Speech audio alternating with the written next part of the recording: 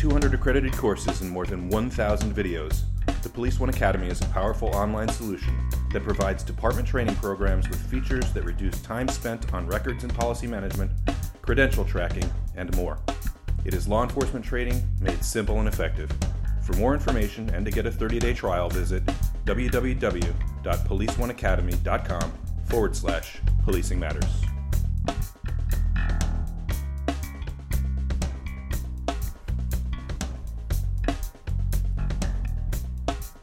Hello, and thank you for clicking and thank you for listening to Policing Matters, the Police One podcast. I'm Doug Wiley.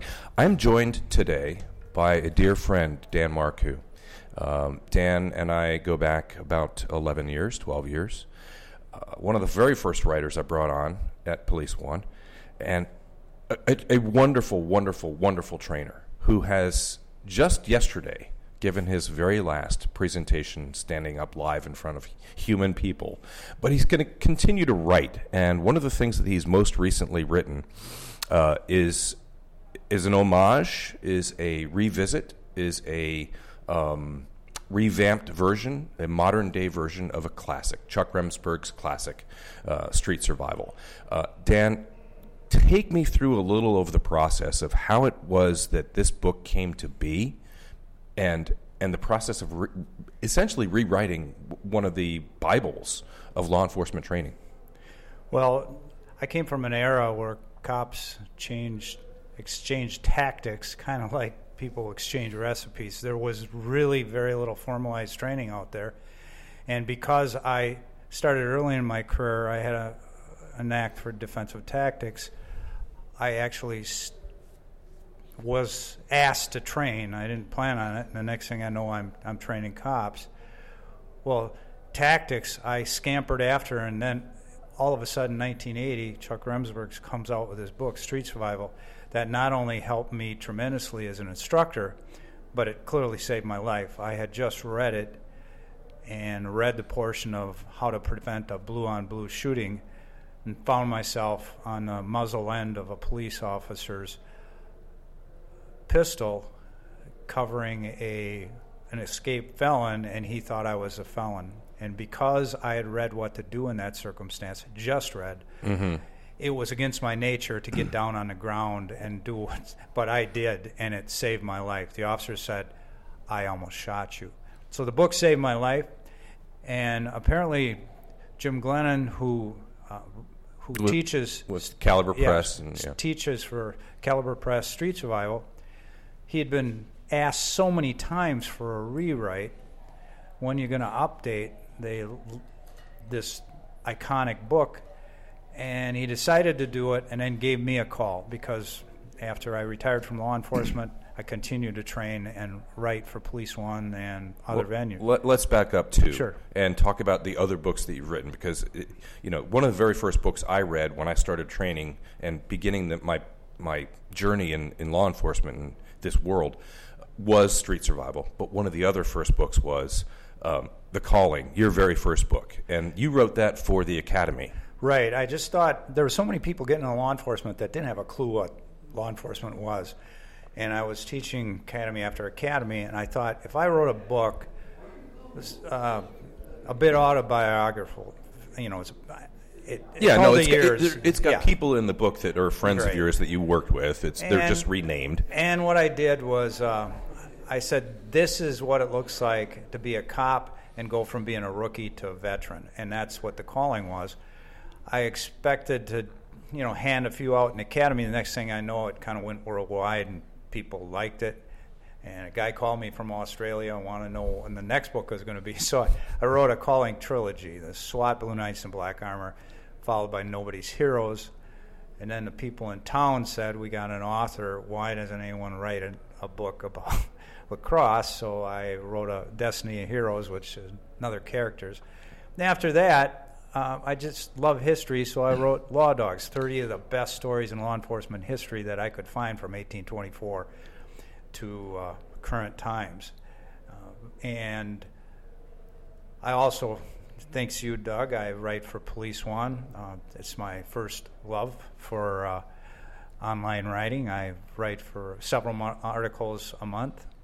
And then Jim, obviously, we've met being trainers, having a great deal of respect Here at for each other. ILETA and other places. Right. And we've already become friends. He gets this idea because of so many requests, to rewrite Street Survival, and I get this phone call. He says, "Hey, Dan, buddy, how would you like to rewrite Street Survival?" And in one moment I said, how can I? And then immediately thinking of all the officers out there that need a book like I had, and then I thought, how can I not? And that was the process. It took about a year and a half, just shy of a year and a half, to write, edit, photograph, and all the work that goes into making a book, and now it's available. And it's preparing officers for the mudroom, what I like to call the mudroom. So explain the mud. You've preempted my next question. Explain for the people who are listening what the mudroom is. Well, I came up with a term. My wife we were visiting someone, and she says, we need to get one of these rooms in our house. And I said, what? The mudroom. I said, what's that? And then she explained it's a place where you're kind of dirty, you wipe your feet. Yeah, you take off your boots, you take off your coat. And it seemed to me to be, because of my experiences in the mudroom, it seemed to me to be a good descriptor of what it's like, those moments when the fight is undecided. You don't know if you're going in the door for life or afterlife, but you've got to fight your way in. And the mudroom it's dirty, sounds are muffled or changed. Everything changes in the mudroom. And the only thing you have to get you back to life and not keep you from slipping into afterlife is the training, the sweat you put in before that moment, preparing your skills and your will. And that's what Street Survival does.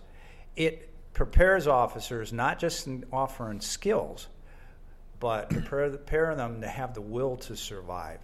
And part of the will to survive is the will to pay attention on every single stop. Absolutely, it's an inoculation against complacency. And I tell people, you need to read this book, Street Survival 2. You need to read it. The first time through, highlight what's important, what's life-saving information for you, and then every couple, 3, 5 years, pull that book out and reread the highlights and make sure you are still doing those things.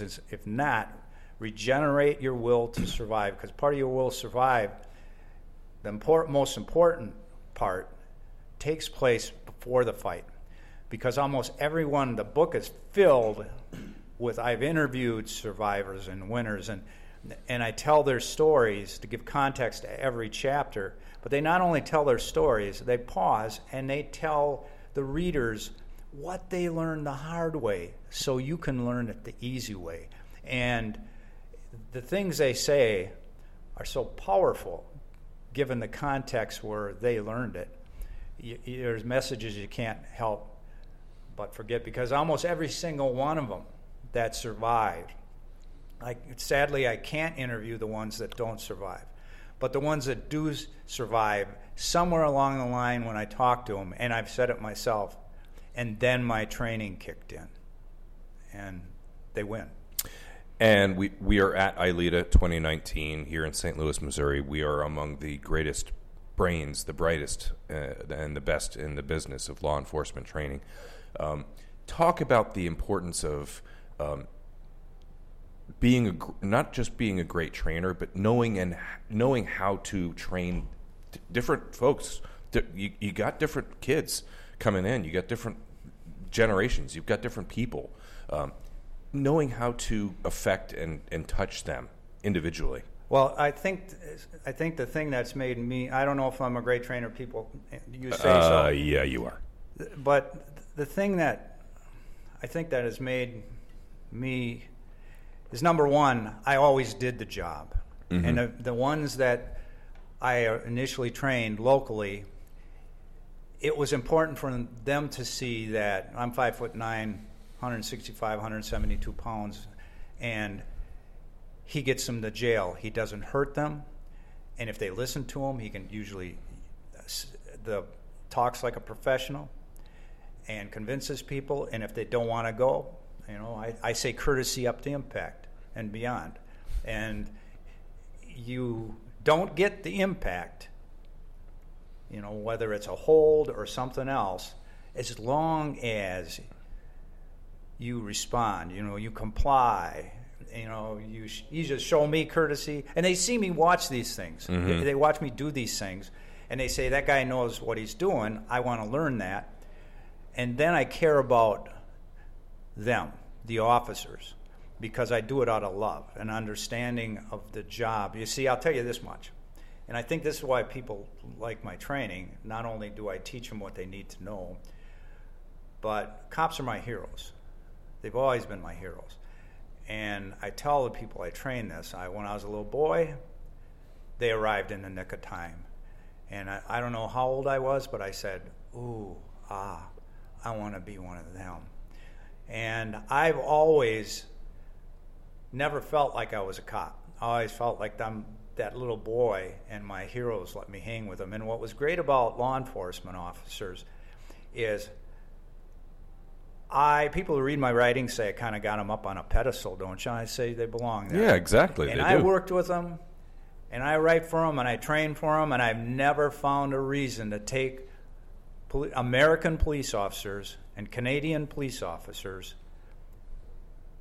down off that pedestal. Some don't belong in uniform, but the profession, it does. And I think people know the passion. I give them something.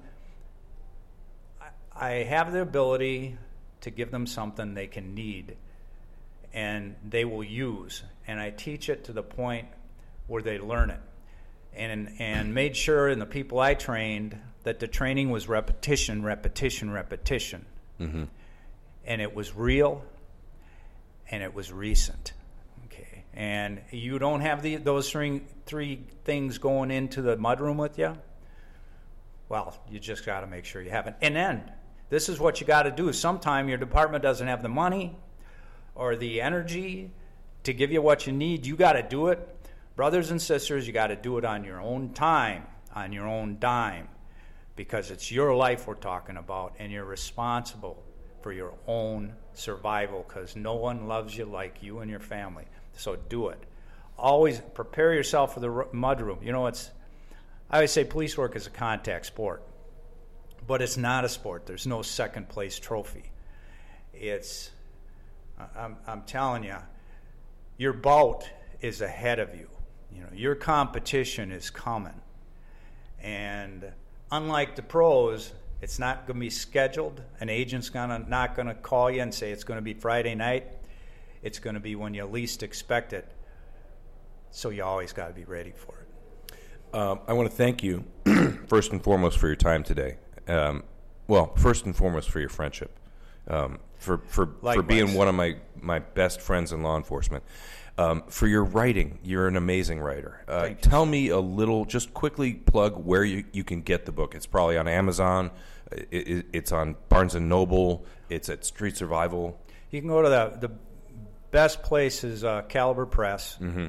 Go to their website. It's there.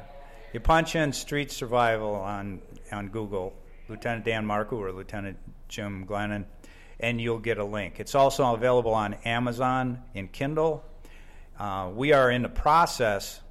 I'm preparing a resource guide. I've done with the PowerPoint, but that's going to be available very shortly for colleges, for criminal justice programs.